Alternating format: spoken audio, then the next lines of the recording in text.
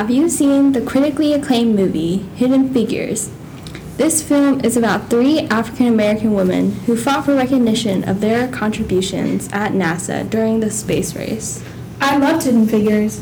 It was such an inspiring story and was actually really aesthetically pleasing to watch. I really felt like I was there with the characters, and I think it did an amazing job at showing the institutionalized racism that was occurring at that time. I mean, we've all heard the stories of police opening fire hoses on peaceful protesters from the civil rights movement, and many more stories of overt racism from that time. But this movie did a great job of showing that institutionalized racism can be just as harmful, which is a really powerful message that's still important today. The movie was spectacular, but did you know that there's actually another Hidden Figure? A hidden figure inside of Hidden Figures? Yeah. In Marguerite Chevalier's book that inspired the movie, which was nominated for 3 Oscars, there was a 4th woman, Christine Darden, who came to NASA 5 years after the other women in the book. Hi, we're Gloria, Miranda.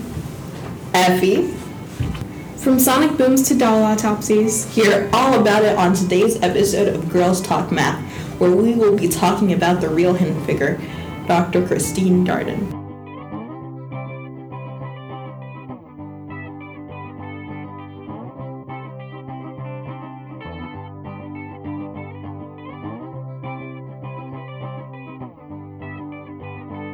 Christine Darden, born as Christine Mann, was born in 1942 Monroe, North Carolina, to Noah Horace Sr., an insurance agent, and Desma Cheney Mann, an elementary school teacher.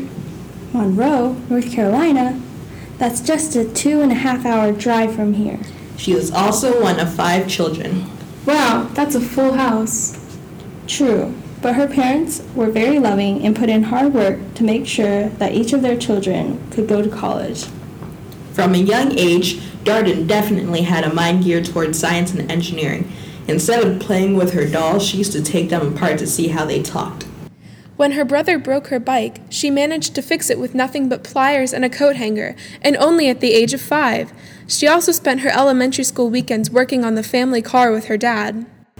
Wow, she was clearly meant to be an engineer. Certainly nobody from her hometown was surprised when she joined NASA.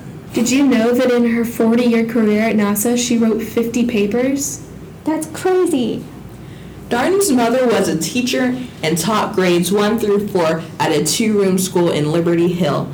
Instead of hiring a babysitter, her mother took 4-year-old Darden to school with her. Her mother always told her to go out and play, but there was no one for her to play with. So she stayed in the classroom, where she got an early start on her education. She played softball and basketball in school and led a fairly sheltered life. She reports that people didn't really worry about locking their doors, and drugs weren't much of an issue in her community. However, one problem she did face was sexism. As I got older, she said, I didn't like to be told I couldn't do something because I'm a girl. I thought, if I'm physically unable, that's one thing, but not just because I'm a girl. She attended the Winchester Avenue High School before transferring to the Allen School for Negro Girls, a Methodist boarding school.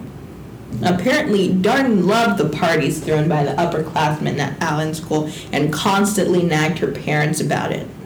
Originally, Darden wanted to go into medicine, but after taking a single geometry class, Darden's interest was shifted from medicine to math and physics, and her career path was changed forever.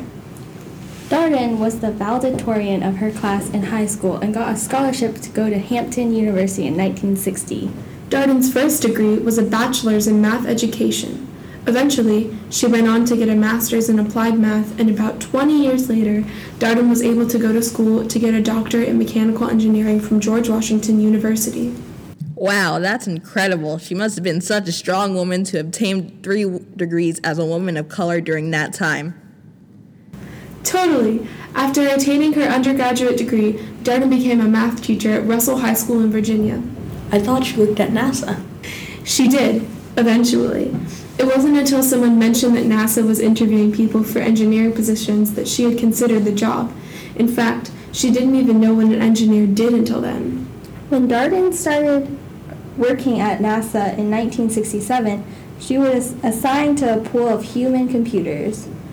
These women wrote complicated programs and crunched numbers for engineers. Wow, human computers? Sounds like fun. Actually, it wasn't as great as you might imagine. You see, Darden found it frustrating that she was doing calculations without being told what they were for. Moreover, Darden had received the same level of education as the male engineers, yet she was placed under them, barely receiving credit, if any, for the work she did. After working there for a while, Darden realized that the men she was working under were theoretical engineers. They were doing the same type of work that she had done while earning her master's degree at Virginia State. So, Darden asked her supervisors to transfer to the engineering department. They told her it wouldn't be possible. I can't imagine how frustrating that must have been. Well, after a few years of getting her proposal shot down by her supervisors, she decided to go all the way to a director at NASA to ask for a promotion. Seemingly impressed by her skills, the director promoted Darden and she was transferred to an engineering branch in the Langley Research Center. She was assigned to NASA's Sonic Boom Group in 1989, working to minimize the negative effects of sonic booms for the next 25 years. And sonic booms are... A sonic boom is a loud sound, kind of like an explosion. It's caused by shock waves created by an object that travels through the air faster than the speed of sound. When an object moves through the air at such a high speed, it makes pressure waves in front and behind it, which creates huge amounts of sound energy. Wow, that's awesome. True, but sonic booms can also cause damage. When a sonic boom hits a structure, it creates a large pressure difference between two sides of the material, which can have a weakening effect. They can also cause cracks in windows and old plaster. The U.S. government outlawed civil supersonic flights over land in 1973, citing the damage they caused to residential areas. Sonic booms can also cause noise pollution and can even damage the ozone layer in the atmosphere that protects us from the sun's radiation. I guess it's good that Darden worked on preventing them. She was certainly an important part of NASA. Here's a quick question for you. True or false, Darden won the NASA Certificate of Outstanding Performance. Stay tuned to hear the answer at the end of the show. Darden's career was inspiring and impactful, but she continued to have an impact on those around her even as she was ending her time at NASA. At Dr. Darden's retirement party, one young woman explained that she was inspired to study engineering when she read about Darden in an Ebony magazine article.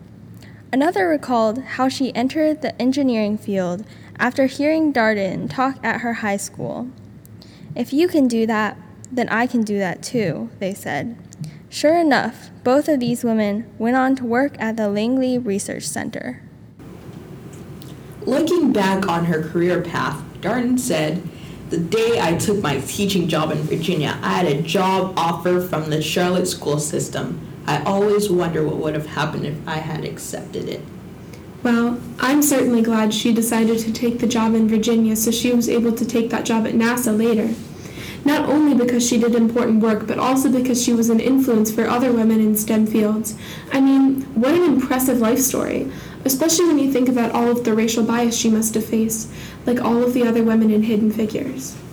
Actually, while comparing her time at NASA to those of the other women in Hidden Figures, Dr. Darden said she did not experience the racial discrimination they were subject to because she joined NASA much later. As a woman, she encountered being second-guessed by her male peers, including an instance where her calculations were repeatedly questioned and dismissed by a male engineer. Dr. Darden recalls, "He laughed one time and that got to me. I said, 'Bring me your sheet where you did your calculations and let me check yours.' And there was a sign wrong in his calculations." What goes around comes around. Wow, what a productive career.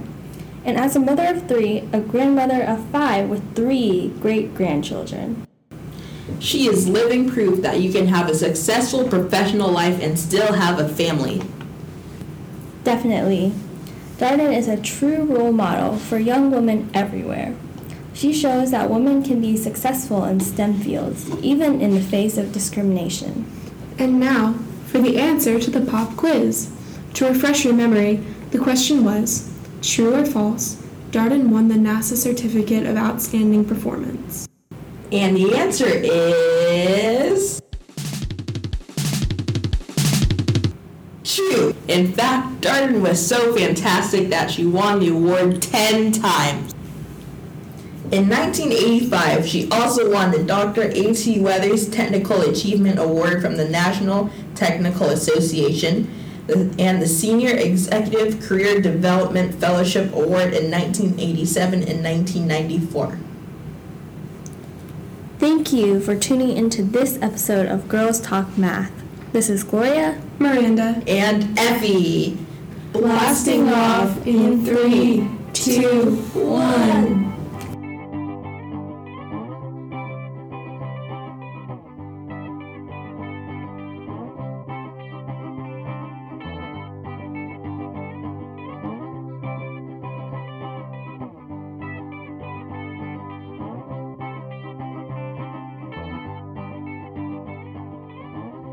Girls are smart. Every equation you do is a form of art. It's time to get together. Fly a rocket, build a house.